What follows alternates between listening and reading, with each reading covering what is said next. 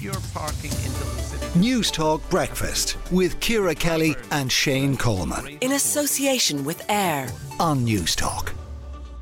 Clamping is ramping up in Dublin City. I see so many clamp cars constantly. With 1,200 more clamps issued by the start of December than in the whole of 2022.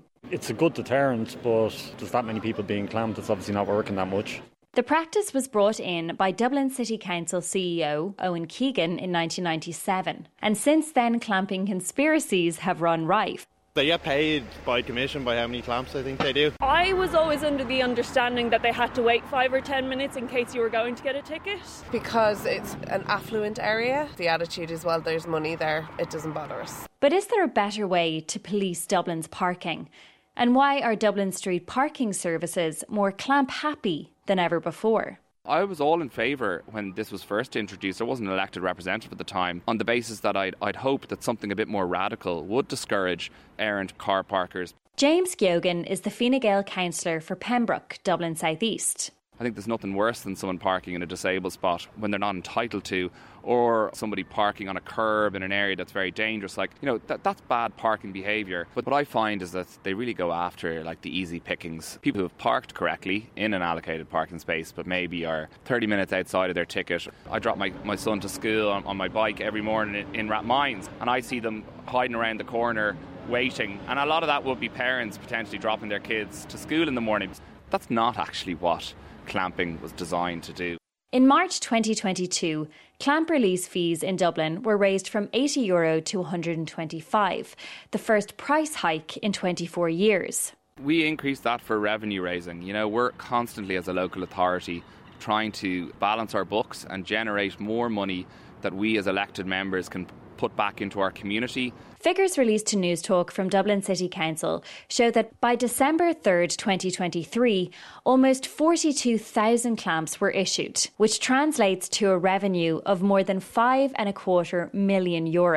It's just a cottage industry, and that's not the same in other local authorities. The whole purpose of clamping, I suppose, was to have something that was quite a deterrent, that you'd come back to your car, you'd see this horrible yellow yoke stuck on your wheel, you'd have to ring up, you have to wait hours, and that would frustrate you enough that you'd never make a mistake again when it came to parking. But in reality, that's not what's happened. The number of clampers is actually increasing. And I think in the last 5 years, we've got a bit lazy, we've enjoyed the revenue that's come in, and I think the operators are having a field day.